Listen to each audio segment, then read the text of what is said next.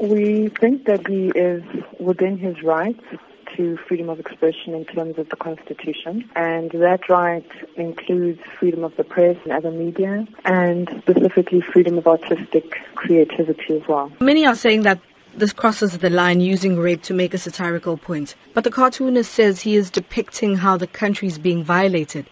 But is it a responsible way to do this? So we would look at the limitations to his right to freedom of expression or his right to express himself artistically or creatively in terms of what the limitations are in terms of the freedom of expression clause in the Constitution. So the right to freedom of expression excludes anything that is propaganda for war or any kind of expression that could be seen to incite imminent violence or be advocating hatred based on someone's race or ethnicity, gender, religion, and that also constitutes an incitement to cause harm. You say he's well within his right to post and express himself that way.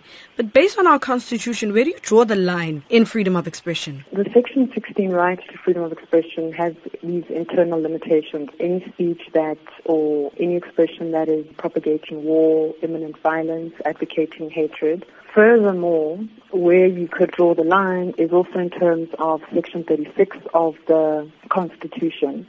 And if you're going to limit a particular right, you need to do so in terms of the limitation clause, which indicates that that limitation should be a reasonable and justifiable one. And how do you balance equality and freedom of expression? We would look to what the Constitution says to us in terms of balancing certain rights. So there isn't one that takes precedence over another. So you would have to look at then the general limitations in terms of Section 36 of the Constitution. What are some of the things that people should be mindful of when posting or commenting on social media regarding controversial topics such as these ones? The challenge is that the right to freedom of expression is a constitutionally protected right. So the parameters, if you wanted to draw any, would then be in terms of looking at any depiction or any expression in terms of, is it something that can be said to constitute propaganda for war? Is it something that can be said to be inciting imminent violence? Is it something that can be said to be hate speech? So you would have to look at it within that particular context.